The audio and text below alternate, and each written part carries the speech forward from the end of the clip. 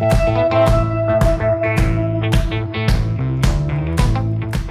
listening to Mike and Kristen, the podcast.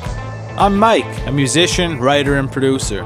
And I'm Kristen, a painter, writer, and designer. Our show is all about following dreams, taking chances, and what life as an artist is really about. Together, we bring you weekly guest interviews and thought-provoking conversations. Let's go!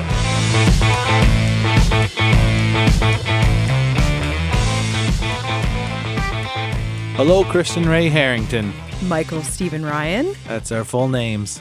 You go by Michael S. Ryan in your writing now. I do, yeah. My solo project and my writing name, Michael S. Ryan, because, well, Mike Ryan's a pretty boring name. It's common, too. There's lots of Mike Ryans. I had my dental records mixed up with a man in his 50s when I was a little boy. And they were trying to figure out why my teeth were so rotten. Why you had so many cavities as a young gaffer? I had a teacher in school named Mike Ryan. Used to get messages from other students, like usually complaining emails. And did you just forward those on to him? Yeah. I'd read them first. Of course, yeah. You have a big file folder of students' emails still. That's just one way to get my entertainment. Well, speaking of entertainment, you had one hell of a weekend. Are you recovered from your big show? Yeah, it was a marvelous show. Maybe one of the most fun shows I've ever played. It was at the legendary Marquee Ballroom, too, which I feel sometimes the venue really makes the show extra special. That's an important factor. Like the vibe of a place is crucial to how everything comes together, and so many bands have played there. It's the biggest venue on the East Coast, biggest bar, I guess. Yeah, and we've been hearing lately that a lot of, not even just bands, but live events are having difficulty attracting people to come out of the cozy woodworks of their house. But you got like 600 people show up at the show. There was like 600 people there, and everyone was pumped and everyone was excited to be out and hear live music and just so much energy. Yeah, you don't get that often playing. Yeah, and there were certainly friends and fans of both George Woodhouse's little circle there and Daniel James McFadden, who we had on the podcast last week. And George earlier in I can't remember what episode number, but they're both podcast guests, and yeah, they both really did awesome. George is really coming into his own as a front man. Is he ever? Yeah, we're always so proud of him. Yeah, and Daniel is just on a tear lately. Well, and this week we've got a very special guest. I love that we have a naturopathic doctor this week, Dr. Nicole. We call her Dr. Kokes. That's her nickname. Everybody calls her Dr. Yeah, Kokes. everybody calls her us. that. Not just us. And after you listen to this episode, I have to say, she is so great at sharing on her social media free tips and guidance that you can look to if you have questions. Accessible health is so important to her, and she talks about that. But I mentioned that we always share people's social media profiles, and of course we want to promote them and encourage you to follow, but she's just an excellent resource. I turn to her page for information all the time. Yeah, and on this episode, she dives into a lot of that information. We're just kind of curious and asking questions, and she's just there with answers. It's us basically using her for a medical appointment, but hey, we're artists. We don't have a medical plan, so we got to do whatever we can. So you suggested to her experimenting with the white bread diet. Bread diet. We'll be curious to see if Nicole takes you up on that. I'm sure she's eating 8 pieces of toast right now. Just straight up Wonder Bread. Yeah. Yeah. But without further ado, let's get into our conversation with Dr. Kokes.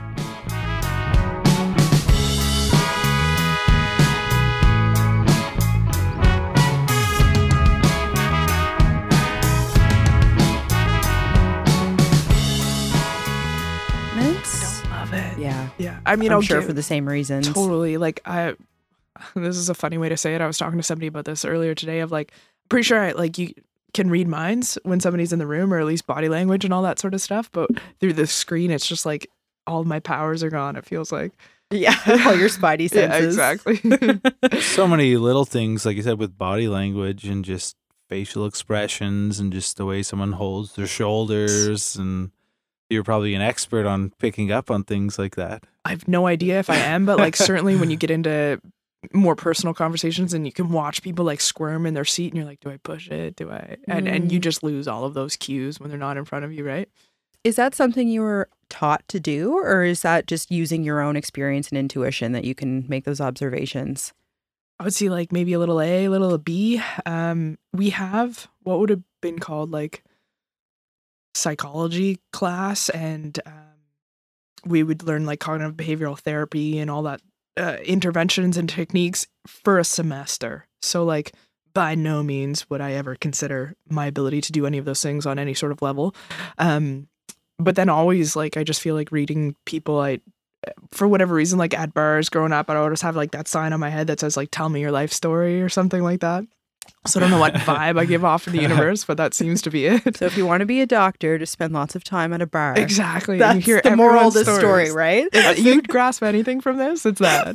I think that sometimes people are maybe just more approachable than others, because I get the same thing. Yeah. And my band just released this funny video about people you meet when you play in a band, and this guy comes up to us, and well, it's just me playing this character, but this guy comes up to us and asks for a smoke, and he's telling old stories and stuff, and that happens pretty much 100% of the time when we're playing a show. But I guess it's because I just give off maybe a welcoming vibe, and they think I want to talk to them, and I don't at all. Like, I want to tell them to go frig off, but I'm just, oh yeah, that's awesome, man, great. Maybe, or that's crazy, yeah, man. That like after so many of those, you'd think people would be like, oh, okay, maybe switch it up a little. We're at 6. That's crazy. So we're done here. Yeah. But I think a warm personality can invite that into the world, and people like that kind of find us. Yes, they find you sitting in corners by yourself, and then no matter where you are, they'll find you. Is that part of just who you've always been? Like, what kind of led you to feel like this is the scope of work that I feel maybe I'm meant to do? That's a hilarious question. I had no register of this, so that's not true. My brother had very bad eczema growing up, and my mother was like ahead of her time. So she would always give us like mullein oil in our ears if we had ear infections. If we had any sort of like respiratory stuff, echinacea, she would give it was always natural until it had to be medical intervention. We break our arm, she wasn't gonna like put herbs on it or anything. Like, she's not too out there.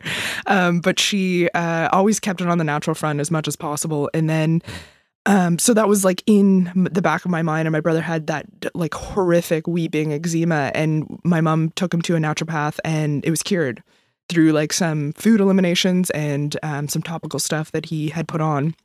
So it was in the back of my mind somewhere, and she was so health focused and health oriented. I figured I'd never even put it on my register that would be something that I would be interested in. I actually wanted to go to NASCAD.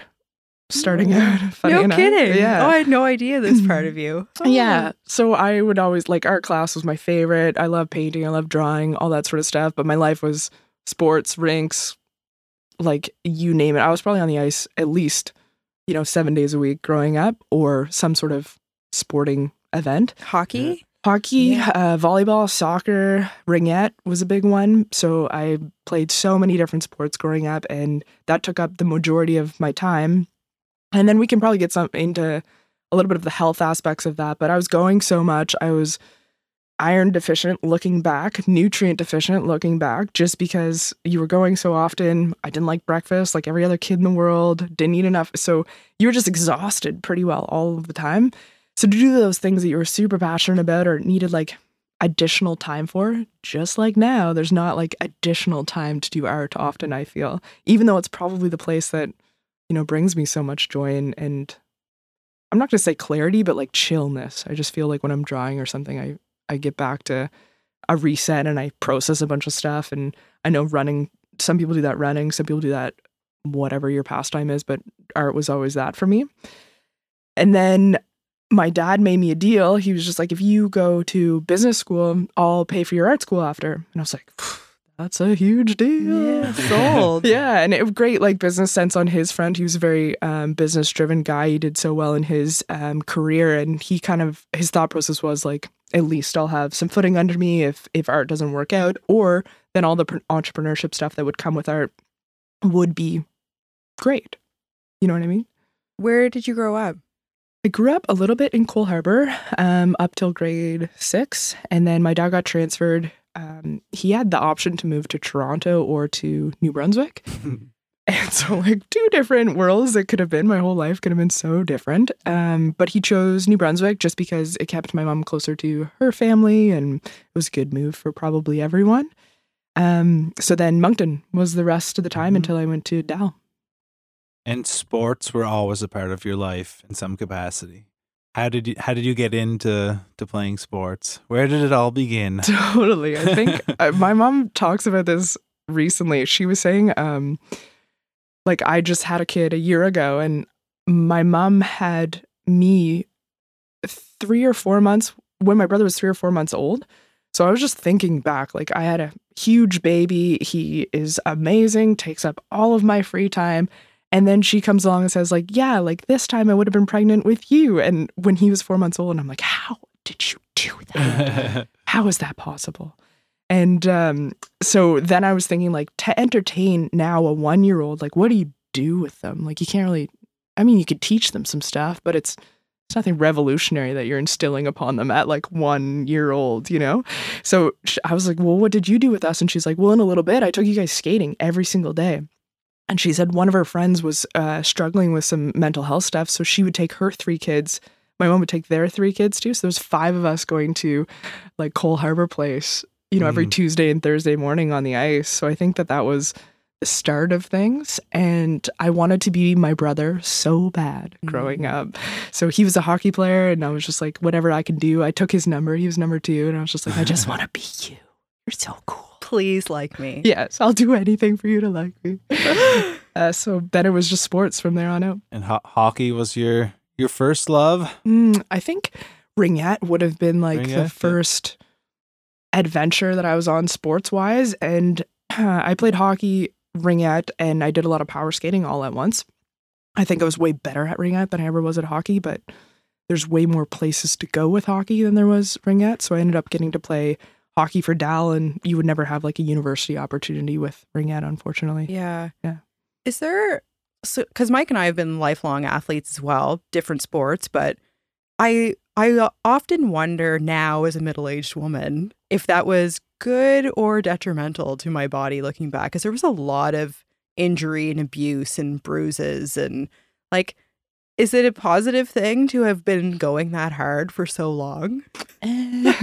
According to my research, no, but I don't know. I'm still conflicted with this. I read so much research about this, and I think, like, the human body is so resilient if you give it the capacity to rehab and recover and do all the things that it needs to do. And just looking back in my instance, like, being completely iron deficient, skipping all of these meals, not in, like, a dysfunctional eating sense, just in, like, you're running to the rink kind of sense. And then, you know, playing that many sports, being that, all of those ice times, all of this that you were putting out, like, you weren't recovering appropriately, or I wasn't recovering appropriately for any of this. So I think you can do it. I think you just need some support with it. Yeah. And there seems to be a lot more information than when we were children nowadays. Yeah. So there's some hope there. Well, my dad, who grew up playing basketball in the 70s, wearing Chuck Taylors, exactly. Not because they were cool, it's because they were basketball sneakers at the time.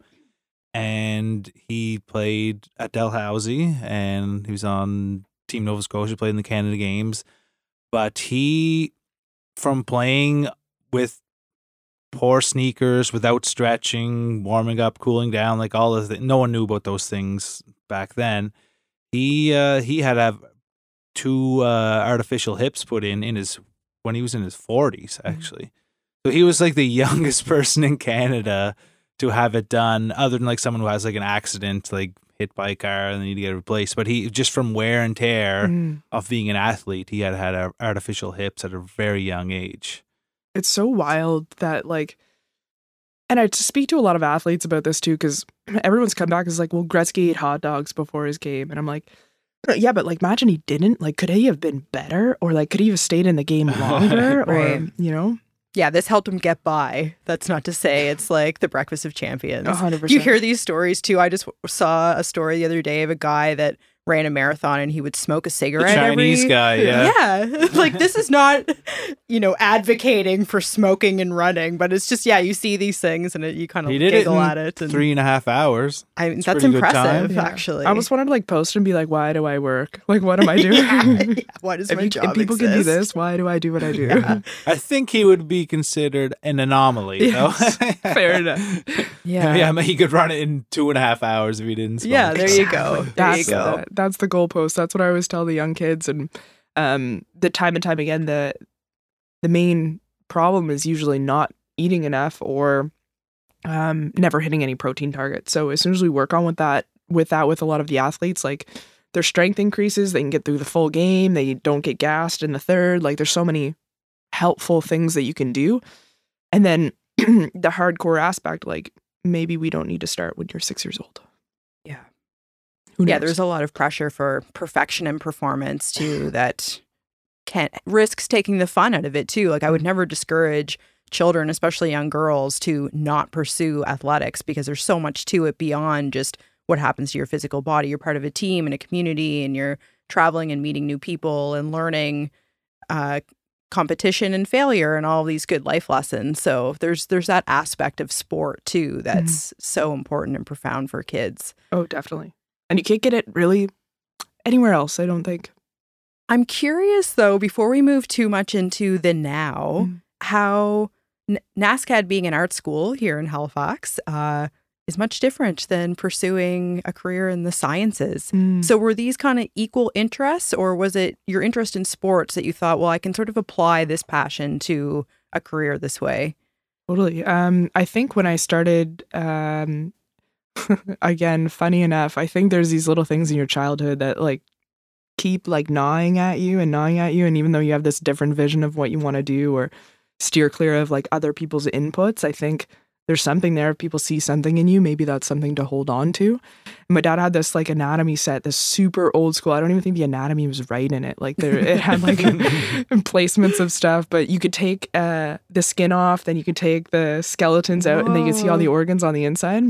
Cool. I was obsessed with this toy, and I just loved it so much. And it was so old school, but I just remember always coming back to that. And then when I finished at Dal for my Bachelor's of Commerce, I did 3 work terms with it.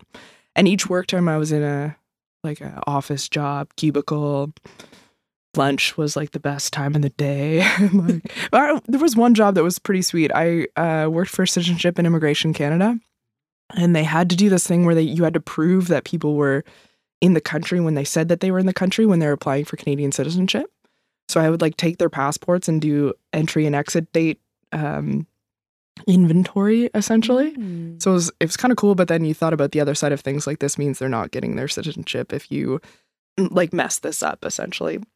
So like I'm sure there was checklists. I wasn't the end of the road for that. Like I wasn't the decider or anything, but just like to collect information.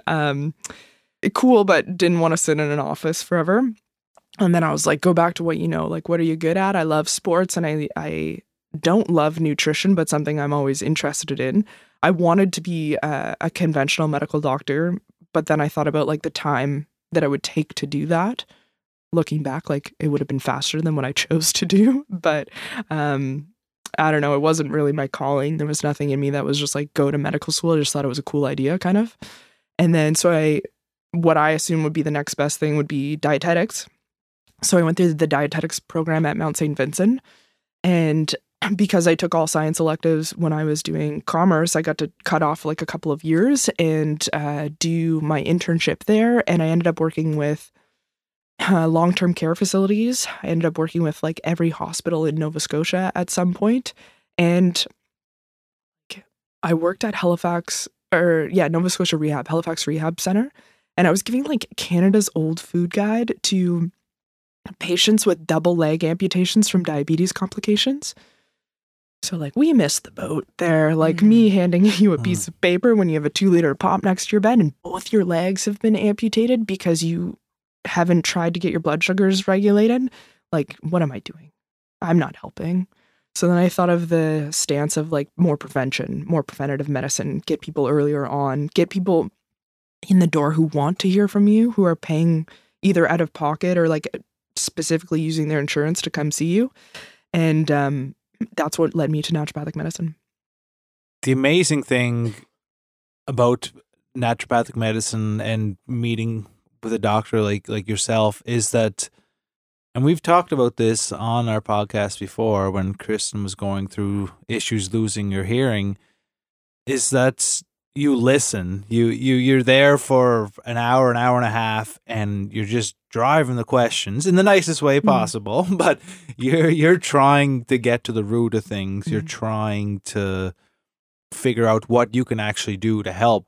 In a lot of cases, when you go in to see a medical doctor, and not that they're not trying to help, but it's just, I don't know, just the way the system's set up seems like they don't have the time to do that, just since there's so many people trying to get in, or it's just, yeah, just the way it is. Maybe in Nova Scotia, maybe Canada, maybe everywhere, but a naturopath just dives into the issue. And I know anytime we've ever been to one, it's been an amazing experience. Yeah, and I think it's important because you and I can talk about this without Nicole having to say, like, this is how great, my practice is or how much attention we pay, because we've had the experience of coming to see you and other naturopaths. And I always feel better. Like maybe whatever I've come in with isn't cured. I mentally and emotionally feel better after that appointment because it's like someone has often finally, I'll use the word finally because that's usually how you feel,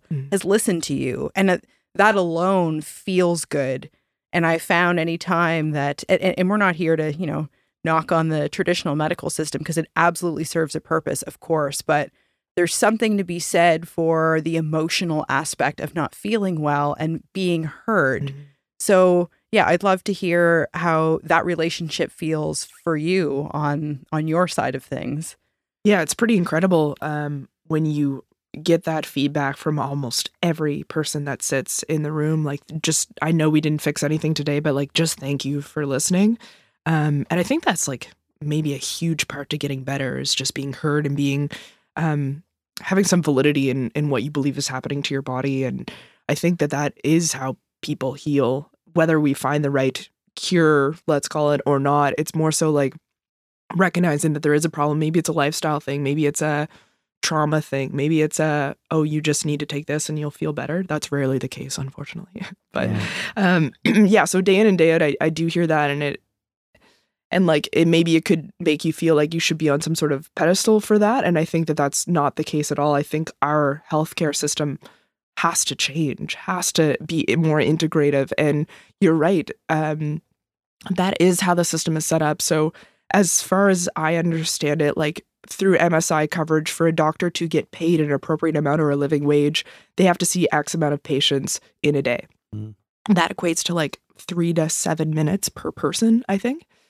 And you have to see like an astronomical amount of people in the day. So to get into like your childhood and to get into all of these things that are so impactful to your health today or your belief systems or, your root feeling of who you are and how you interact with the world, I get an hour and 15 minutes to do that.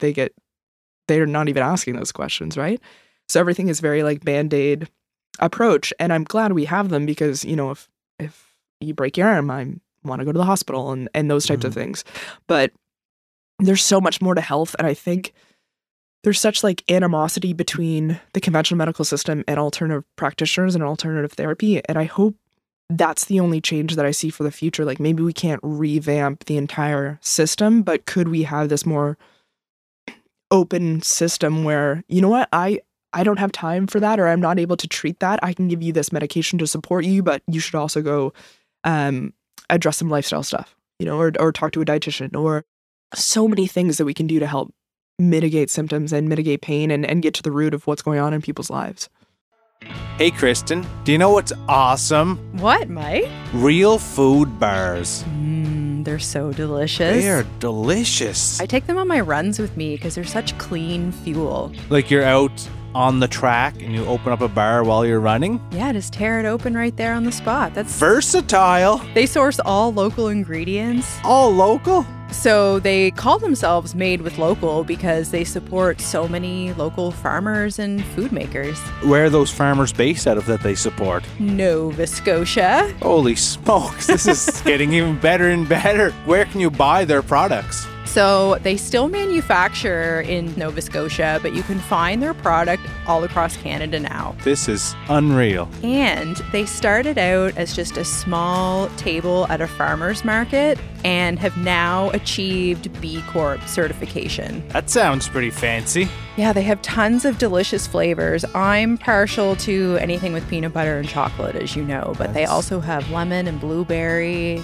gingerbread for the holidays. Oh man, they are pretty darn delicious and healthy. Like when I eat like 7 in a row, if I ate 7 Mars bars, I'd feel like I was going to die, but I eat 7 of those and I feel like I can take over the world. Yeah, you could lift a car after that. Yeah, you get this like power in your bones. Made with Local. And where can we find these bars and all the great products they create? So I usually pick up my real food bars just at our local grocery store, but they're also found in lots of health food stores, gas stations, and little markets across the country. They are doing awesome, and they taste awesome, nutritious, and delicious. Real food bars. Real food bars. Made with Local. Made with Local. Woo! I love how you mentioned that like a holistic approach should not feel like a luxury. And even using some of the jargon we do nowadays about self-care, for example, like, is this really taking a time out for yourself? And, it's often talked about as this luxury experience of a getaway or carving out time to do these things. And it's like, this is just how our life should be. Mm-hmm. Like, this is just, I think, should be the baseline norm. That you're not doing this special thing for yourself by getting fresh air and sunlight and eating good food and having time to cook for yourself and source the right foods and get exercise. But it's kind of like this anomaly experience that, we think is this big treat to ourselves that we get to do something healthy. It should be like your everyday, right? Yeah, it should just be your everyday. But I'm curious how would your training look different than a traditional medical doctor? Yeah, so I always see the little breakdowns of how much time we spend in each course. So the main difference that I see is the amount of nutrition education we get. And then, of course, we do botanical medicine. We do traditional Chinese medicine. There's now the option to do homeopathy. When I went to school, there was not an option of the course. You had to take it. And in the conventional medical system, pharmacology would be like the main hours spent. So you can see the dichotomy there of the two systems, essentially. Mm-hmm. And each naturopath gets, the system as a whole gets a little bit knocked on because there are people, practicing very interesting types of medicine. There's not like a conventional norm or wording that would encompass all naturopaths. And I would say like maybe the same for, conventional medical doctors. There's some out there doing their own thing. There's some, but in a whole, I would say society understands a doctor. And whether that's the greatest understanding or not, I'm not sure.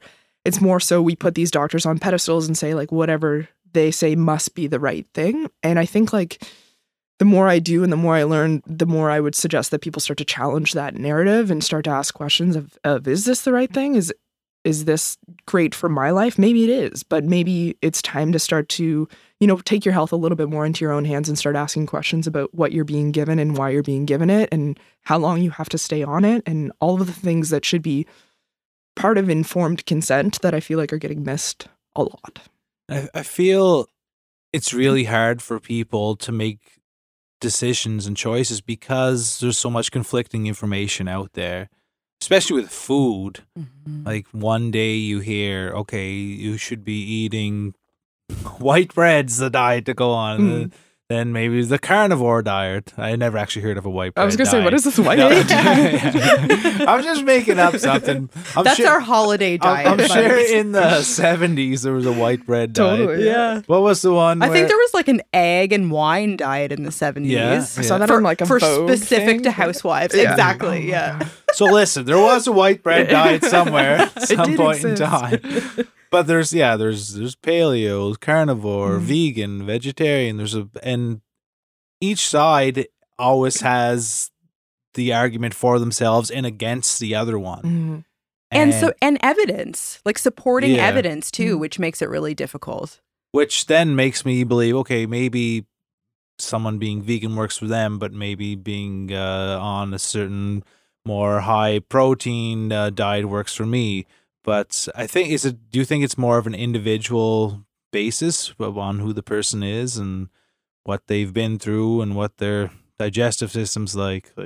Definitely. And I wouldn't even like knock somebody if they're sitting in the office and maybe if it's a strong medical thing that I should address, then maybe I will comment on it. But like, if you're gung-ho about this thing and you're passionate and you're excited and you've changed your diet radically and you're starting to make healthier choices, I don't really care how you got there.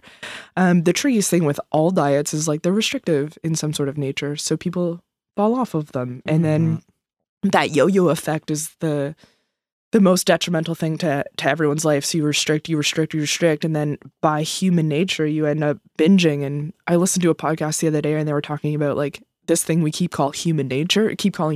Like, is this truly a thing or is it just like a cop out to be able to say, well, I'm human and this is how this Yeah. works. So We just eat Mars bars sometimes. yeah. And I was thinking about that the other day of like, oh, maybe this is something that could be pushed a little bit more. But like, I've never seen compelling evidence for one diet that everyone should follow. So there's so many things that go into the decision-making process. Like if for vegan, for example, is it maybe the best for performance of an athlete? We could break that down a little bit. Is it wrong for an athlete? No. Like if that's reduces stress in terms of their impact on how they believe they're, at peace with the world and how all of that, or maybe that's the best thing for them for the headspace part of things. So I think with all of these diets and all of these options, like if you're trying to get healthier and it's something that you can consistently adhere to, then you won the game, I would say. Do you experiment with these types of diets yourself just so that you have that input? Totally. Yeah. I did carnivore for a while. I did keto for a while. I was vegetarian for years. White bread. You did. I tried the white bread. This will be Usually the around next Christmas one. time. Yeah, so I've tried them all just to have some like tips and tricks if you want to do them. Nothing was sustainable. Like usually for me, I can usually just put my head down and do something. But after a month, like I got sick of meat. After the keto, I was so sick of eating such high fat foods. Like I mean, you could certainly push through it and I could have, but then I was like, why am I doing this? Like I had no intention for like body composition changes. I just wanted to see what it would do. But for all of these people, like there's nothing that I truly believe there's nothing that's going to come out, or there's no social media thing that has the answer to weight loss, that has this key thing that's going to radically change your life, aside from you picking something and being very consistent towards it. Are you finding that weight loss is still front and center? Yes. Yeah. Mhm. I really wanted to talk to you about this today because I mean, I know growing up we could talk all day about body image, especially in women, and you know, Mike and I have talked recently about this is impacting men as well. It might not be as highly discussed, but I see a little bit of a shift maybe in our generation that's thinking more about their health, and that's so refreshing. But we've lived, it's so ingrained in us to care what our body looks like that as much as I don't like to admit it, like I really, really wish this was not a true statement, but I do still think about those things. Totally. And I wanted to talk to you, I guess, about how common this is in your practice, but just your kind of input or thoughts on why this is not maybe what we should be focusing on. Totally. It's so funny. I'll be like, in my intake form, it has like three chief complaints, we call them.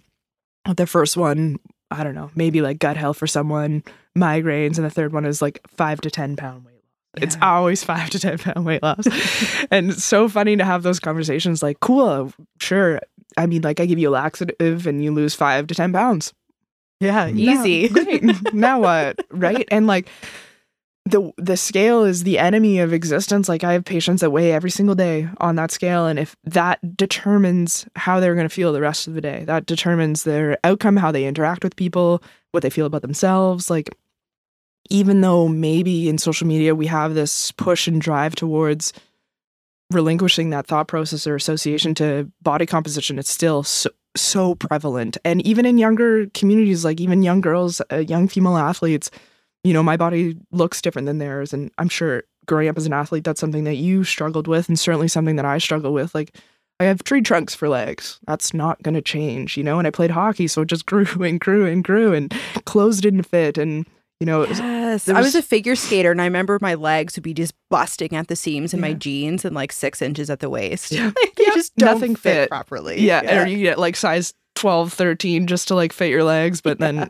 so if we put any valuation or measurement on this, then we're setting ourselves up for failure, right? So what do we do about that? For some of us, it's been so ingrained from day one, from parental comments, from grandmothers like pinching your hips, from like just little things like that are just so prevalent into who you perceive you are in the world. And I've had a lot of patients lose a bunch of weight and it still doesn't fix anything. It still has that headspace, right? Yeah. So what I've been trying to do is like certainly as push towards health, try to use metrics that aren't a scale.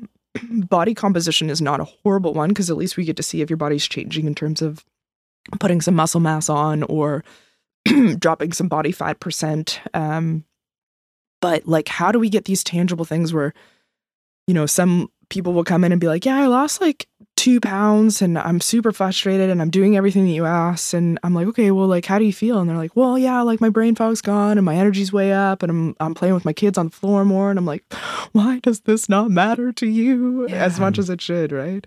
Wow. And do you think it's because it's something we can measure? Maybe it's something that you have like a perceived control over. And like, it's just been, again, ingrained in our society that number has some sort of effect on how the world perceives you.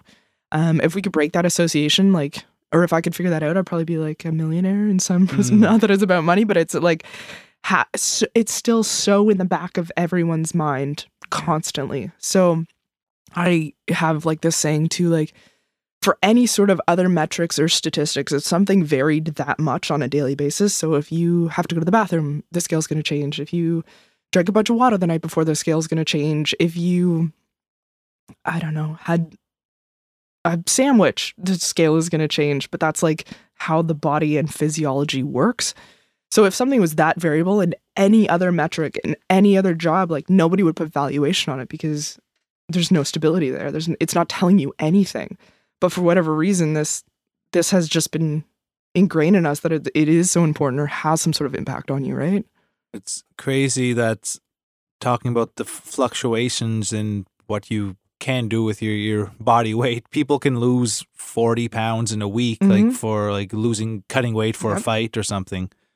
Like, hey, I weigh 185 pounds on this day, but the next day I'm going to be 224 pounds, which is... Yeah, that doesn't even seem possible. Yeah, well, they basically kill themselves. Yeah. They're very close to death. Yeah. Yep. Like, and people have died cutting weight. Like, it's your organs you're depriving your organs of water. And, your brain. Yeah. I think bodybuilding, like similar, like for the shows that they do, it's like a couple days before is just torture on your body. It totally is. And then you could imagine the visual image of you standing on that stage. How would anything else be good enough if you could look like that? Yeah. You know what I mean? So it's just such a messed up way to see yourself. It's its own form of like body dysmorphia. And on the athletic side of things, that's a huge part of it too. So many graduated or ex-athletes will be like, well, I used to look like this. And I'm like, yeah, but like you trained every single day, probably 2 a days. You were doing cardio. You had a very restricted nutrition plan. People made you food. Now you have like 2 kids, a family to support, and you work 9 to 5. Like, it's not the same. We're not working with the same inputs. You're not getting the same outputs, right? How do you change people's mindset or attempt to in this regard? Visit after visit. And like slowly sometimes light bulbs go on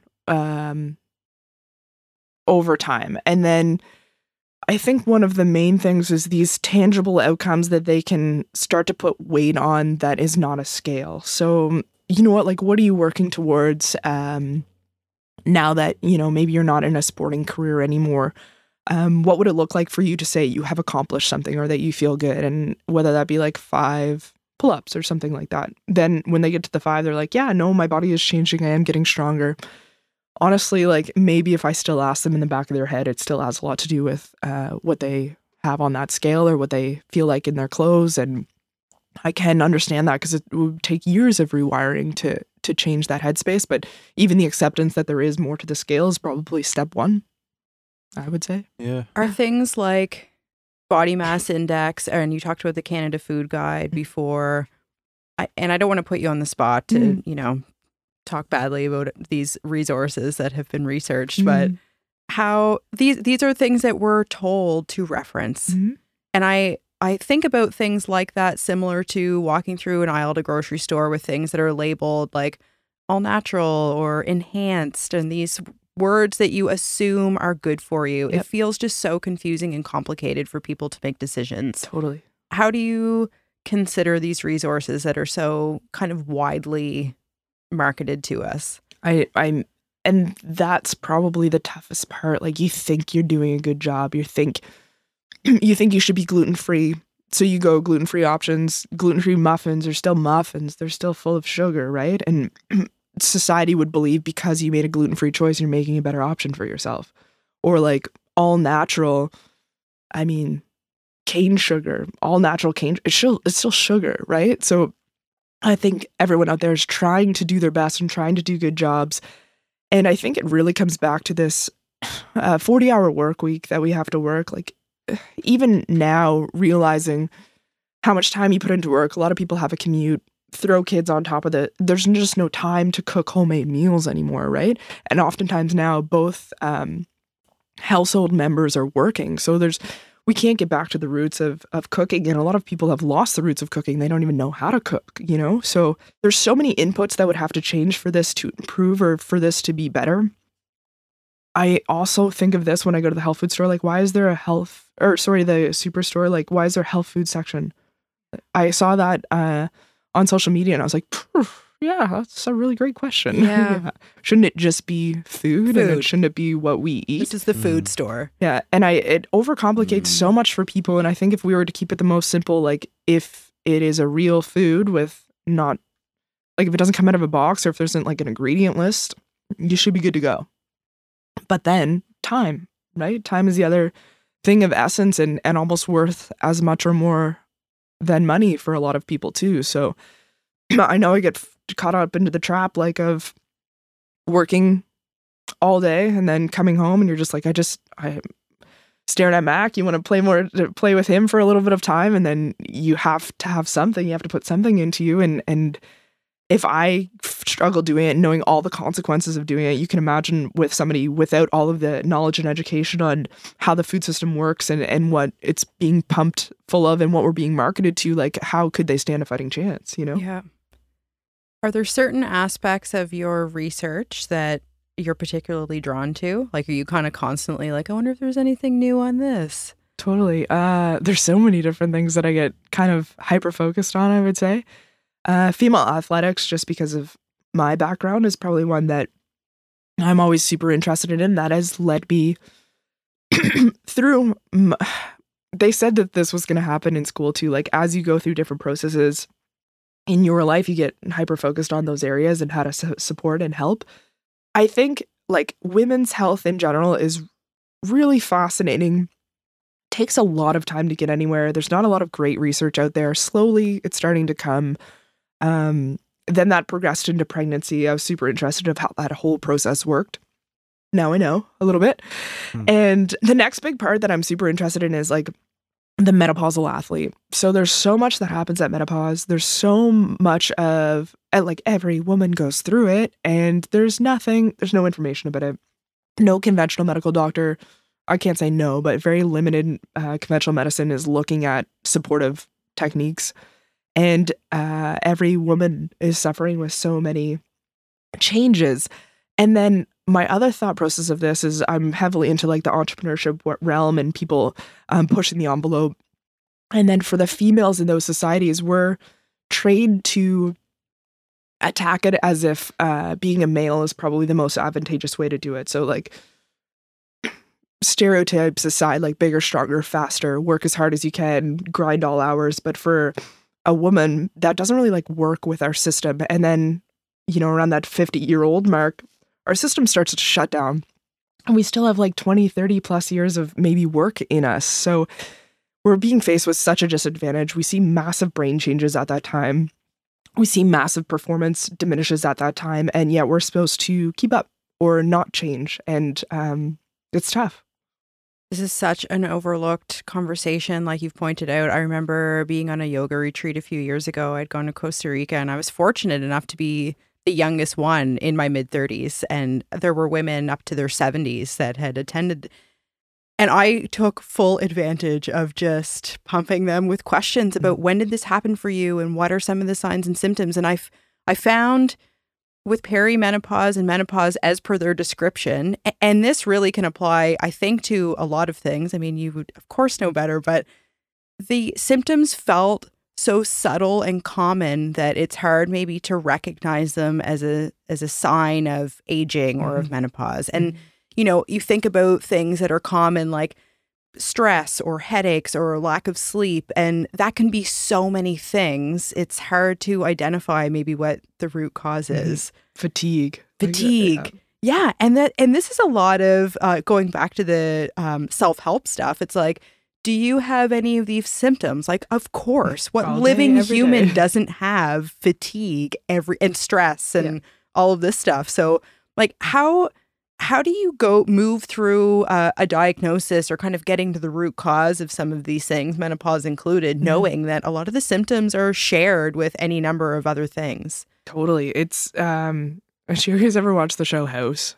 Yeah. Yeah. It feels like that some days. You're just like, oh, okay, well, we'll try this and see if this works. And if not, and then you're on to the next. You're an investigator. 100% that's what it feels like. And unfortunately for the way Naturopathic, like you have $500 of coverage, so I don't want to waste people's time. I also, to be honest, don't have time to go home and research for 10 hours on each individual case. I wish I could. I'd be super interested in doing that.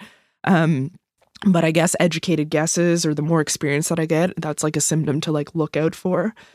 There is continuing education that we have to do every 2 years. I think you need like 40 plus hours of it. So I find like when you learn something new too, you start to think about it more in office. And I just did a huge one on menopause. So you're starting to like be hyper focused or hyper aware on some of those symptoms. So yeah, to know what the root cause is. I love blood work. That was another thing that I was going to mention as something that I'm getting quite passionate about is like precision medicine. So taking you as an individual and really figuring out like what your body needs. And that is a luxury at this point. A lot of like functional medicine testing would have to be out of pocket, which they have astronomical price tags associated with them. But it would tell me exactly how we can make you thrive. So what's that worth? A lot. Yeah. How do you know when you're pushing yourself too much? Because both myself and Kristen seem to always get to a point where we get an injury. Or Kristen just injured her knee training for a marathon just at the very last stage. My taper week. Oh no. This happened. So 10 years ago, I tried training for a marathon, got to my taper week, ended up on crutches.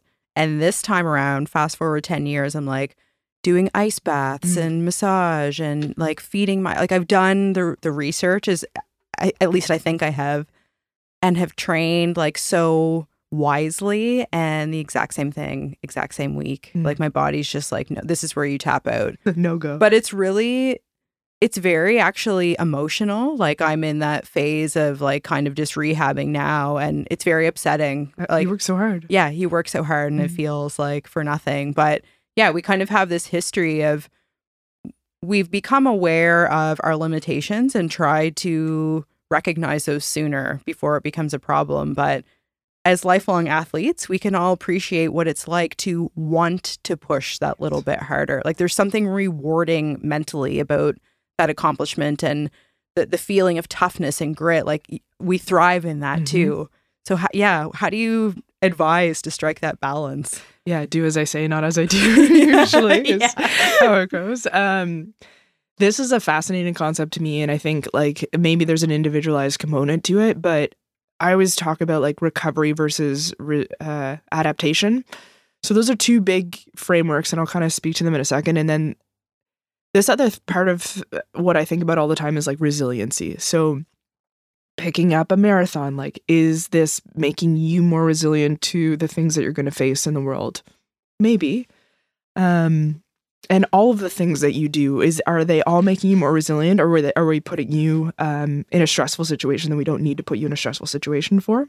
And I guess that would, again, come down to such like an individualized sit down and say like, you know what, like, do you love running? Maybe. Is it something, do you need to run a marathon? Okay.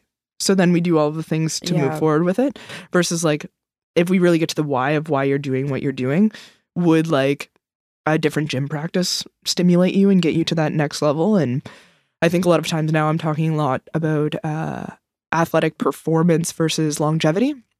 And for a lot of athletes, we are stuck in this athlete mindset of like, why can't I do what I did before? Or I'll just get back to 5 days a week because I used to be able to do 5 days a week. And all of these processes that would put us in a disadvantage for recovery. So coming up with the recovery versus the adaptation thought process, with recovery, I'm pretty sure the body can do anything as long as you recover it appropriately. And with the recovery process, we have to factor in lifestyle too. So when you're asking individually for you guys, like where we would come to the point of burnout or potential for injury, like even though you guys both seem to be doing something that you love, you can hit capacity limits for it, right?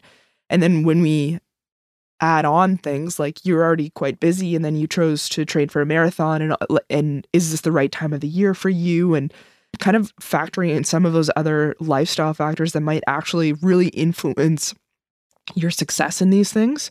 Does that kind of make sense where I'm going with that? Oh, yeah. And it's, of course, it would be individual. I mean, right down to body structure and, geography, weather, like all of those things would matter. So it's hard to answer that question for like a blanket statement, but maybe it's just, I think we've improved. Like you get to know your body. It's more of a mental thing that's hard to let go of. Yeah, it's always every injury I ever had in my life, and some of them are from playing instruments even, it's always from overuse. It's never I did something and broke a bone. It's always tendons, ligaments, and just I did this too much. And it seems unfair, like, oh, I'm working really hard at this and now I can't play guitar for 2 years because I played guitar too much, kind of thing. Definitely.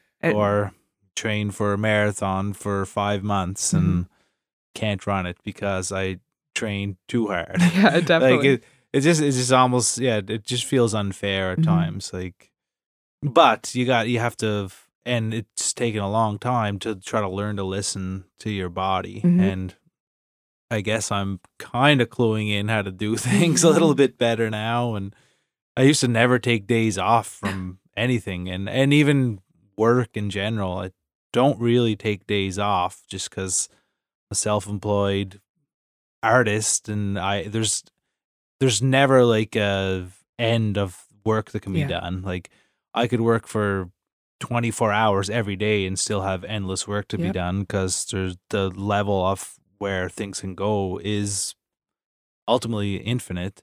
So it's it's hard to get in the mind space like, oh, I did enough today, I'm just gonna sit back and relax. And obviously we'll watch Netflix and do fun things, but my mind is always kind of thinking about, okay, I got to work on this video, I got to finish writing this song, I got to write this grant, I got to contact these venues. So it's just, there's always kind of a list, and trying to separate from that is one thing, and then I guess the whole side of overworking in terms of getting injuries, but I'm sure they're linked in there. Definitely.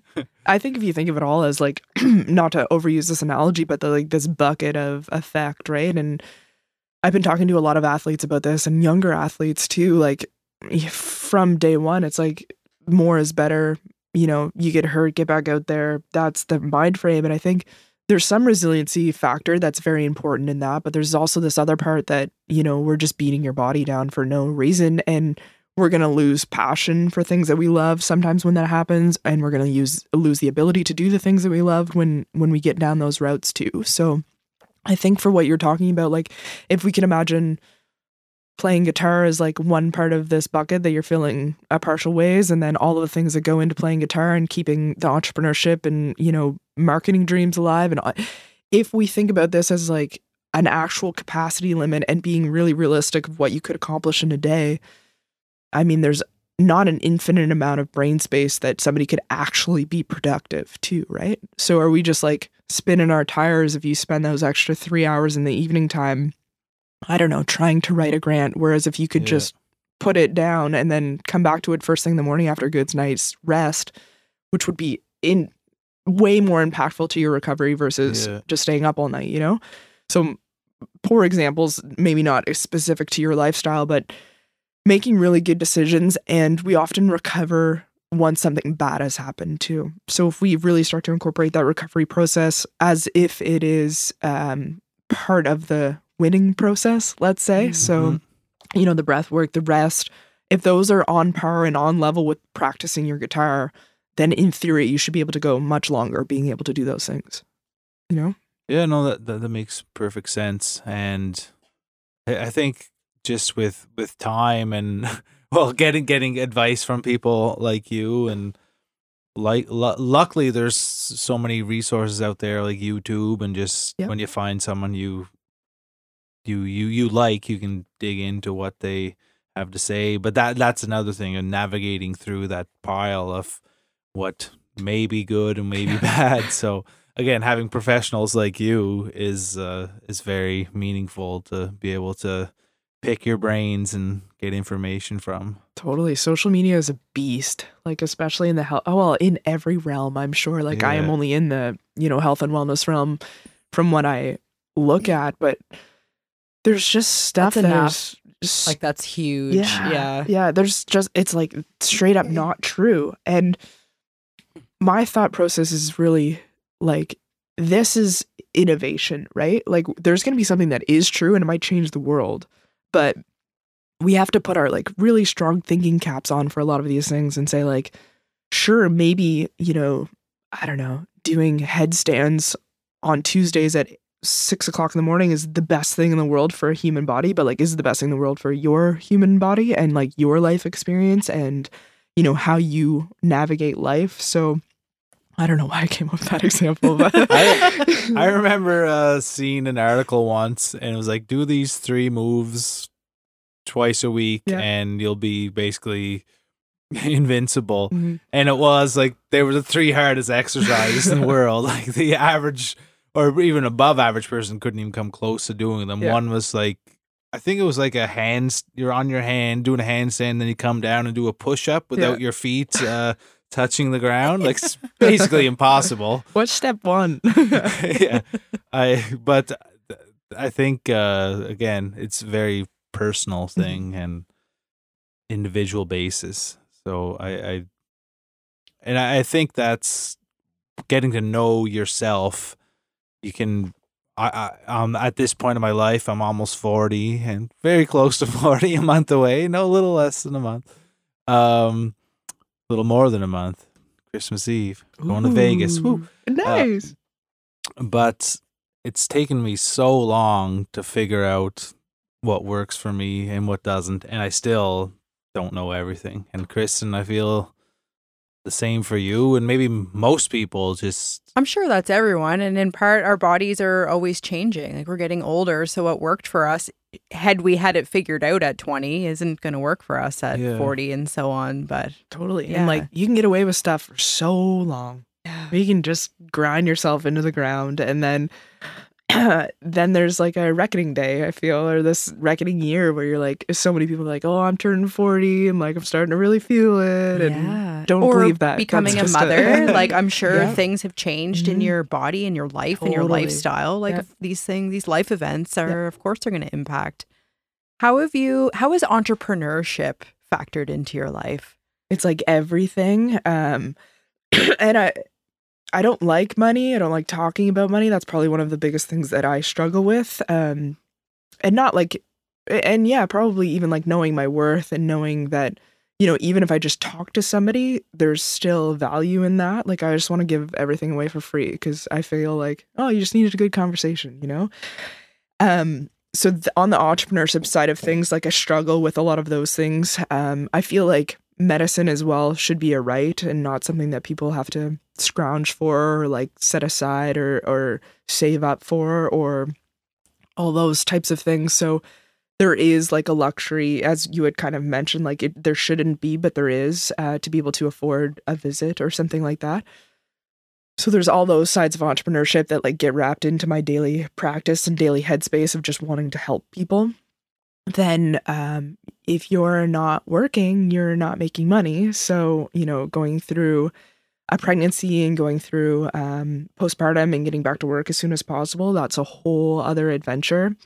And then the other side of entrepreneurship too is like building a practice and building a business and making sure like people know who you are, that you're doing good work and that you're like helping people. And as you said, like you could never sleep and do this all the time and put out content all day, every day. And it could be just so overwhelming. And sometimes it is, but I think like becoming a mom has been really helpful for that. Like there's got to be times where I throw my phone away. And one of the most hilarious examples is my husband was on his phone and my son was trying to get his attention. And he's like, and my husband was still on his phone and he's like, and I was just like, this kid can't even talk yet and he knows what's happening. Yeah. And like he grabs our phones and like hides them places and I'm just like, there's something happening. Like he Pay realizes, attention to me. Yes, 100%. So we've kind of made this rule in the house where like in the evening times when we're with him, just put your phone away. Like there's nothing more important out there than him. And it's been really helpful. It's been really awesome. And then it also makes you take a step back for time associations too. Like if I have 1 hour, what do you want to spend that hour? If I have 1 hour towards marketing, then you get like, what is the most influential thing you can do in that 1 hour? Because there's no additional time. You have to go pick them up or you have to end your workday or blah, blah, blah. What is the thing that you can do in 1 hour that's really going to make a huge difference instead of just thinking about it for an hour and then doing something for an hour, you know? A really simple piece of advice that you gave me last time we met was just checking in with yourself in the morning. And that seems like something that maybe we think we're doing because like you wake up and yeah, you're aware of how you feel, but making that really just thoughtful question. Like how is my body feeling? Like, am I more or less tired? Am I a little stiffer than usual? Like I have found that consistent practice has been huge. And again, it's simple, it's available, it's free, it's all these things. It's just information about yourself. Yeah. Do you have other consistent practices in your life that have made a difference that might be good advice? I would say like that's probably one of the largest ones. And like we have so many metrics, wearables, tech now that will like give us a reading. And I just think there's something innate in you that you should know. Maybe you're disconnected from it right now. That's fine. I think like just keep checking in and keep working on it until you actually do feel something on a daily basis or you can notice change over time. For workouts, as kind of like you were asking for that recovery process, am I pushing it today or am I just being like silly and having to build up the motivation to go train? I heard this before where one of the best interventions, and it's worked for a lot of patients too, is put your gym shoes on, gear up, get in the gym, do your warm up, and then do this check-in again and see how you're feeling. If it truly feels like a day where like, I don't feel like doing this, I still don't feel ready to go, maybe that's a recovery day. Light run, a little bit of foam rolling, a little bit of recovery aspect stuff. Whereas if you get your shoes on, you do your warm up, you get out there and you're like, I'm silly, let's get after it. Then that's a completely different feeling towards what you're about to do next. And that might help with avoiding running yourself into the ground on an exercise front. And then the other thing that has been pretty influential for a lot of people is we always want to go back to what we were doing before. So a lot of people took nutrition off, I call it, over COVID, and exercise off over COVID. And if you go back to like that perfect diet that you were having before, if you go back training 5 days a week, like that feels like an insurmountable task to get back to. But if you say, I'm going to train realistically 1 to 2 times this week, and then if you do that, be proud of yourself that you did that. Don't say like, oh, I only got in 2 days. Like, be pumped about that. And then for nutrition, like, hey, I really focused on a solid breakfast this week. That's a win. And you will get back to those levels that you were at before. It's just going to take a rehabilitation and a mapping of your habits and stuff like that too. This is a great point, because we've been talking a lot about, we're like hyper level here but there are, of course, a lot of people that are having trouble just, getting their sneakers on in the morning. Mm-hmm. So yes, that's very important to point out kind of the other end of that spectrum and celebrating that one day is better than none, and that it encourages you to keep going again the following week and celebrate all of those parts too. Mm-hmm. Yeah. And I think one of the other large thought processes that I hear time and time again is, I had mentioned this earlier too, but this all or nothing mindset that we all tend to have in the back of our brain, and how derailing it is if you miss a workout, or if you don't get your lift, or if you, I'm not even going to say, you can't screw up food. Like if you just make choices that don't fuel your body that day, like it doesn't mean you have to spiral down this path of like, I'm not doing anything right and all that sort of stuff. And through some exploration or through talking to a lot of people, I think the underlying theme for a lot of us is like not good enough. And one of the practices that I've started to do with a lot of people is what is good enough then? So if you're not good enough, what would it look like if you were good enough? And what does that mean as an athlete? What does that mean as an individual? What does that mean as a partner? What does that mean as a parent? And really tangibly start to write these things down. So, I mean, you can wake up every day and say, I'm not a good enough mom. But okay, keep telling yourself that. You're setting yourself up for failure every day, right? Mm-hmm. What are the things that would make you a good enough mom? Well, I love my child. I pay attention to him. I meet his needs, and most of his needs and some of his wants, I would say. I liked that phrasing. Mm-hmm. And if I do those things, then I'm good enough. And that was relatively easy for me to do. Some people really struggle with this. So I often ask them to write it as if they were writing it for a good friend. So what for your good friend would constitute her being a good enough mom? And then with that criteria, then read it back to yourself and like, do you actually meet that criteria? And most of the times they do. But if I wake up every day and be like, I'm not doing enough exercise, I'm not eating enough of the right foods, but it's just so negative, and it's just setting you up for this constant sense of failure, and it all resonates in the back of your mind of defeat. Yeah. And we wonder why we're exhausted. And like this never-ending to-do list, I hear this time and time again too. Like, if the to-do list is never completed, but we base like productivity on doing the to-do list, and then whatever we don't finish immediately becomes task 1 the next day, you set yourself up for so much anxiety, because the to-do list is literally impossible to complete in a day. So it's going to transfer over to the next day. So you wake up looking at this list being like, ooh, I should have done that yesterday. But you already hit capacity yesterday, and we just keep pushing these days over and days over. So one of the other suggestions for like habits and lifestyle would be a really accessible, possible to-do list in a day too. Yeah, and then you can feel like I won today. Yeah. Because I did something that's possible. Yeah. Yeah. I check it off. Yeah. Are there other kind of daily, a vitamin everybody can take, or a water hydration mark that we should be meeting? Because again, there's a lot of conflicting stuff out there, and maybe there is no silver bullet to this, but what are some general just everybody should try maybe this? Yeah. Supplement wise is very, I say this in every interview, I would say it depends. And again, it's just the individualized nature of it all. I think we're all missing a lot of our micronutrients. Specifically here in North America, we're really low on magnesium. We're really low on vitamin D. We're really low on just like a broad spectrum of nutrients, I would say.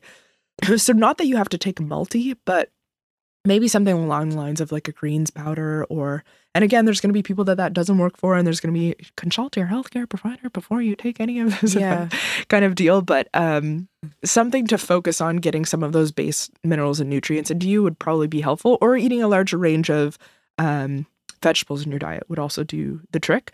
So there's that. Hydration wise, I would just say more than you're doing right now.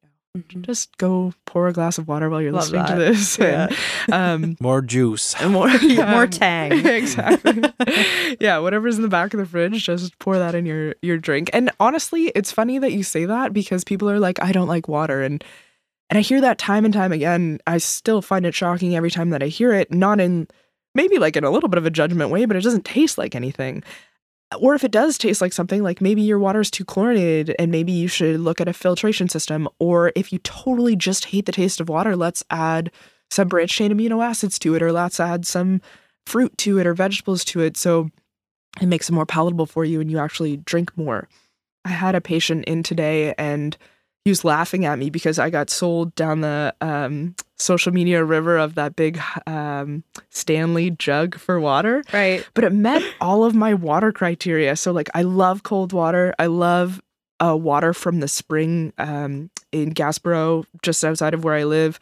And I love drinking water with a straw. So this keeps my water super, super cold. I can bring it from my house and it has a straw in it. So I drink, 2+ liters a day, 2-3 liters a day because of this jug. Whereas before I'd be like, I'll just wait till I get home. And then you can keep track of it too. Mm-hmm. Yeah, exactly. So it's these little things. And I talk a lot about pain points in the office. So like these general recommendations that we see on social media, like are accessible, as you had said, for the most part to everyone, but like what stops us from doing them? And for like journaling, for example, this is going to make me sound like really high needs, but they're just two examples that I give people. So I'm left-handed and a lot of journals will close on my hand while I'm writing.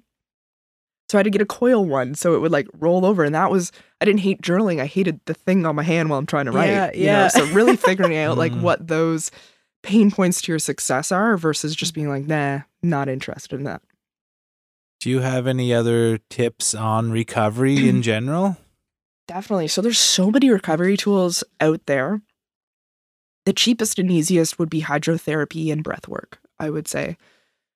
And we think What's hydrotherapy? Like water, anything water associated would be under the lens of hydrotherapy. But there's so much coming out now about like Wim Hof and cold showers and all of the amazing things that he's doing to change physiology textbooks, which is pretty incredible. So, alternating hot cold for injury management, cold showers. And I always like to convey this to a lot of people who are taking things really seriously is if you train really hard with the goal to build muscle and then you have a cold shower directly after, we're almost like stopping that inflammatory process. But that inflammatory process is how our body adapts and grows. So we have to be really intentional with when we're timing these things and why we're timing these things.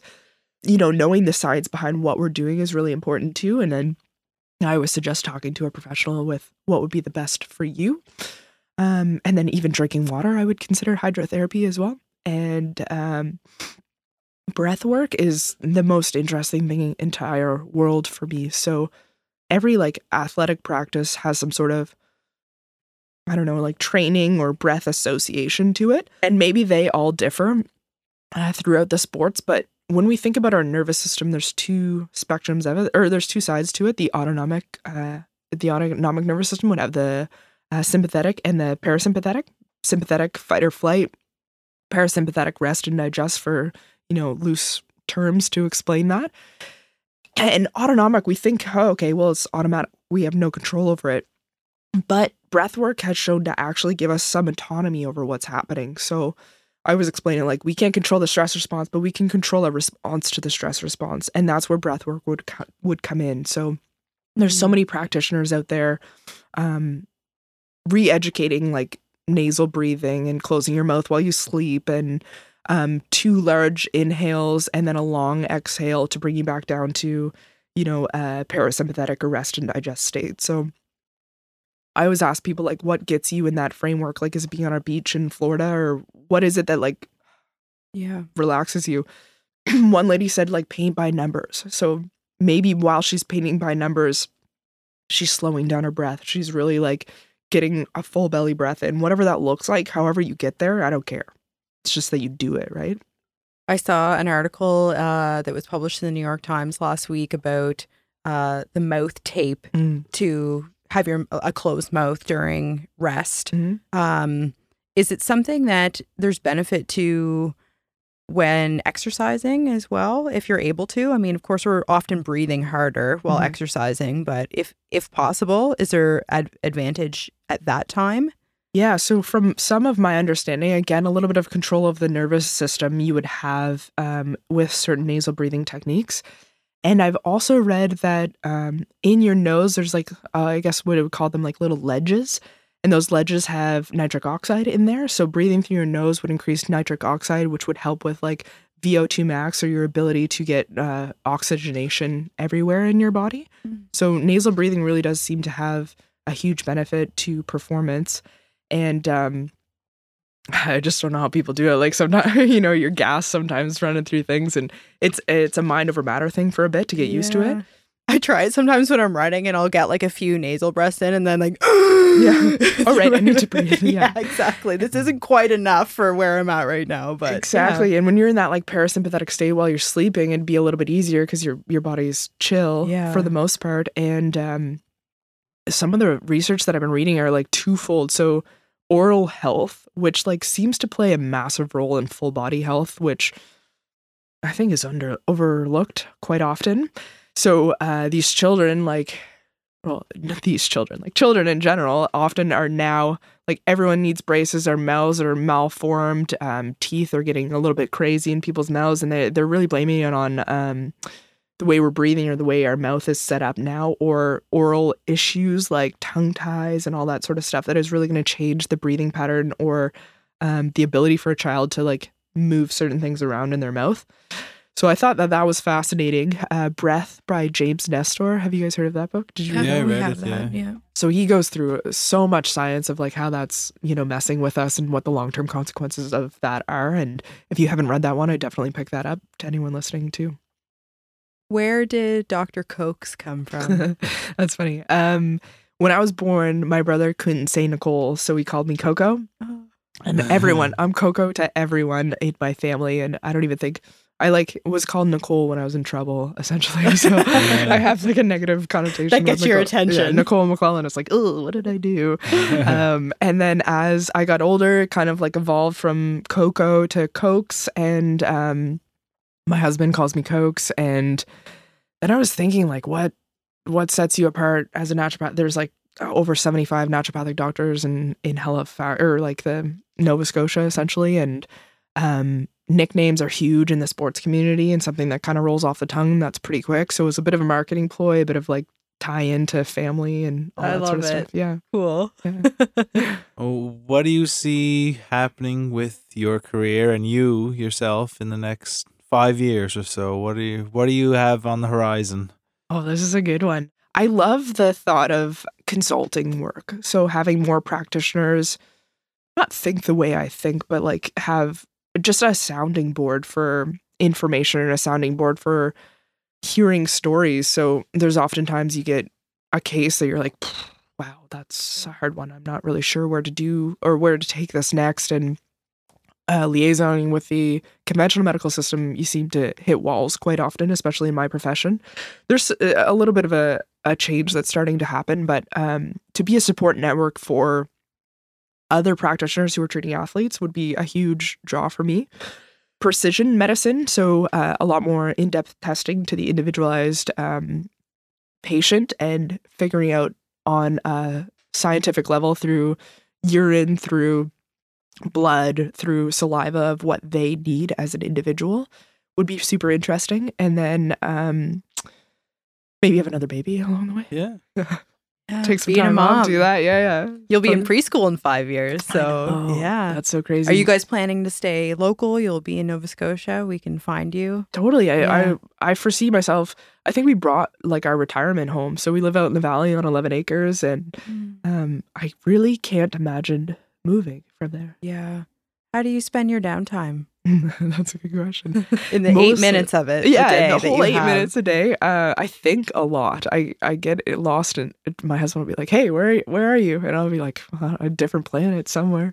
I love history. I love learning about history. I love the world wars. World War II in color is probably like my favorite thing to watch on Netflix.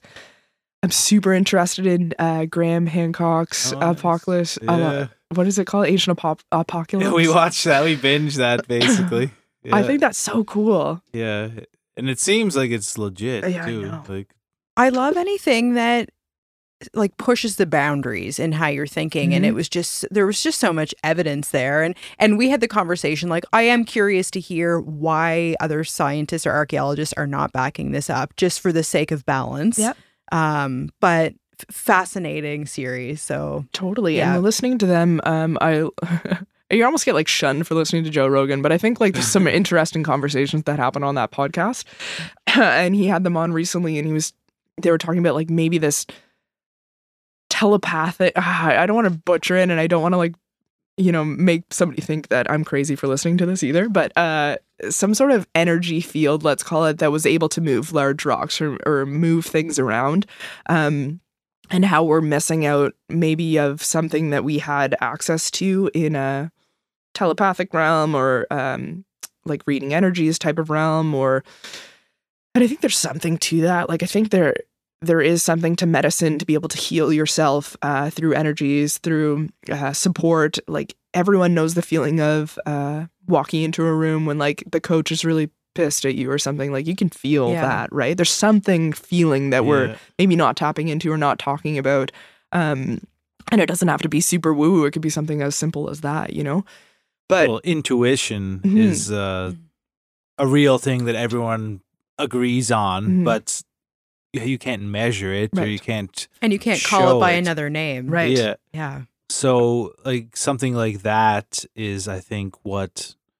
Well, in my opinion, I think people 12,600 years ago and before that, in referencing that date, is when they think that the asteroid hit Earth, killed a lot of the population, and there was one really smart civilization who there was a few people left over and traveled around trying to educate people on, hey, this is how you build things and grow things. Anyway, I think that some type of advanced intuition existed. Totally. Whether they could move blocks with their I don't know if they could brains do all or that. I feel super open to that idea though, like, or simulation theory or like any of these things. I just feel like we live in an era now that it's like, yeah, maybe. Like, why would I completely dismiss this? And some of our like medical I always like bring it back to the medical realm and my thought process there. Like some of this is so what we're doing, just like looking in, just seems so archaic. Like there's got to be a better way for a lot of these things. And I get there's so much red tape around change and decision making, and there's too many people's hands in the decision making tree, I would say. And what really needs to happen would be so hard to get inventory from every nurse and to make functional change. So you make one decision and 3 nurses will be happy, or like you cannot please everyone. But I think we're missing a massive boat of what the potential is, or the potential for change. Just because we can't please everyone doesn't mean we shouldn't do anything. So when I think about like all of these technologies and the potential for medicine and innovation and all that sort of stuff, it gives me like, I get excited. And I think that that's part of it. So we used to like bloodlet people, right? I don't know what's that? Replacing the blood? No, we used to just like, if they were sick, you would just cut them open and bleed them out. Oh, right. Makes sense. And and that was medicine. Yeah. So we're changing, like things are happening, and like technology wise, there's so many advancements. But even when I had my son Mac, like I was in the hospital and I had the fetal monitor, and the fetal monitor is connected to a machine, but you're giving birth, like sitting in the same position is the worst experience ever. But you can't move too much because these fetal monitors are measuring the heartbeat to say like if something is gonna, they have to adjust something or change something with the baby. So you can't move. I had an IV in the other arm. Like there's nowhere I could go where I was just like, and I was like, I feel like a trapped wolf here, and I'm trying to like do this very natural thing. And there's gotta be a better way for a lot of these things. And I looked at it afterwards, and there's technology out there where it's wireless sensors that you would put on your stomach. And I was like, doesn't everyone have that? Like, why isn't that a thing? And so there's so many things, and I'm sure there's costs associated with it, but like, could we just get together and make some good decisions for everyone, you know? Yeah, I think everybody can agree there's some frustrations. Exactly. That was just one of my experiences. And like each individual person, like going for MRIs, going for imaging, it takes years to get in. And then once they get in, they're like, oh, well, actually, you need an MRI to measure that, not an X-ray. And then you start the process all Wait again. another year. Yeah, it's crazy. The last thing I want to ask you about is if or how art still plays a role in your life. Yeah, that's awesome.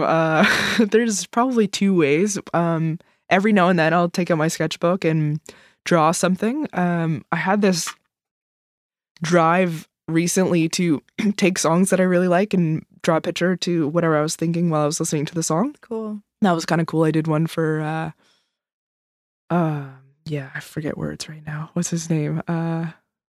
Adam Baldwin. Oh, yeah. Nice. What was his song with the ship? Oh, the lighthouse. Little Lorraine Not Little Lighthouse. Rain. What was the other one? The Betrayal. from his new album. though? Yeah. Yeah. Anyways, I forget the name of the song. But yeah, it just called on me to draw something, and I've been listening to some more stuff and trying to get it out there. And then on another like art side of things, every time it's one of my friends' birthdays, I like write them a really silly poem, and that seems to be like a little bit artistic as well. Totally. Oh, I Yeah. love that. Yeah. Cool. Well, it's a pleasure and an honor to have you in our little space here. And there's so much good information that you gave us in that episode. And just getting to chat with you, know you a little better. And yeah, it means a lot for you to take the time to come here. So yeah, we just want to thank you. Thanks so much for having me, guys. This like space is so intimate, and like, yeah, you don't get to hour plus to talk about yourself ever. So thank you for the opportunity. Wow, we really grilled you with some personal, like, so on rehab again. No, I love it. This is like what I do on a daily basis. And if there's anything I can ever do to support anyone, just obviously there's some limitations of what I can give out without in a medical setting, but it's I'm there to help and provide information. Like that's literally how I see myself in the world. So Yeah, and I found, your social media has always been a good resource. Like I'll check in just to get information. So where can folks find you online, or if they want to book in for an appointment? Totally. So I work at Proactive Health and Performance Center. It's in Burnside. There's some wicked practitioners there. They're really kind of elevating the game for what I'm passionate about and what I believe in, which would be like patient-centered healthcare. And then on social media, I'm at sports.kokes, so SPORTSDOCKOKES. And that's where I upload most of the information that I share. So thank you so much. No, This thank has you been, guys so much. so helpful. Yeah, I know our listeners will be stoked too. Awesome. Yeah, for sure. Stoked for Kokes. I love it. Yeah, it's Stoked so for cool. Kokes. Good way to end. Yeah, perfect. Thanks, guys. Thanks, everyone.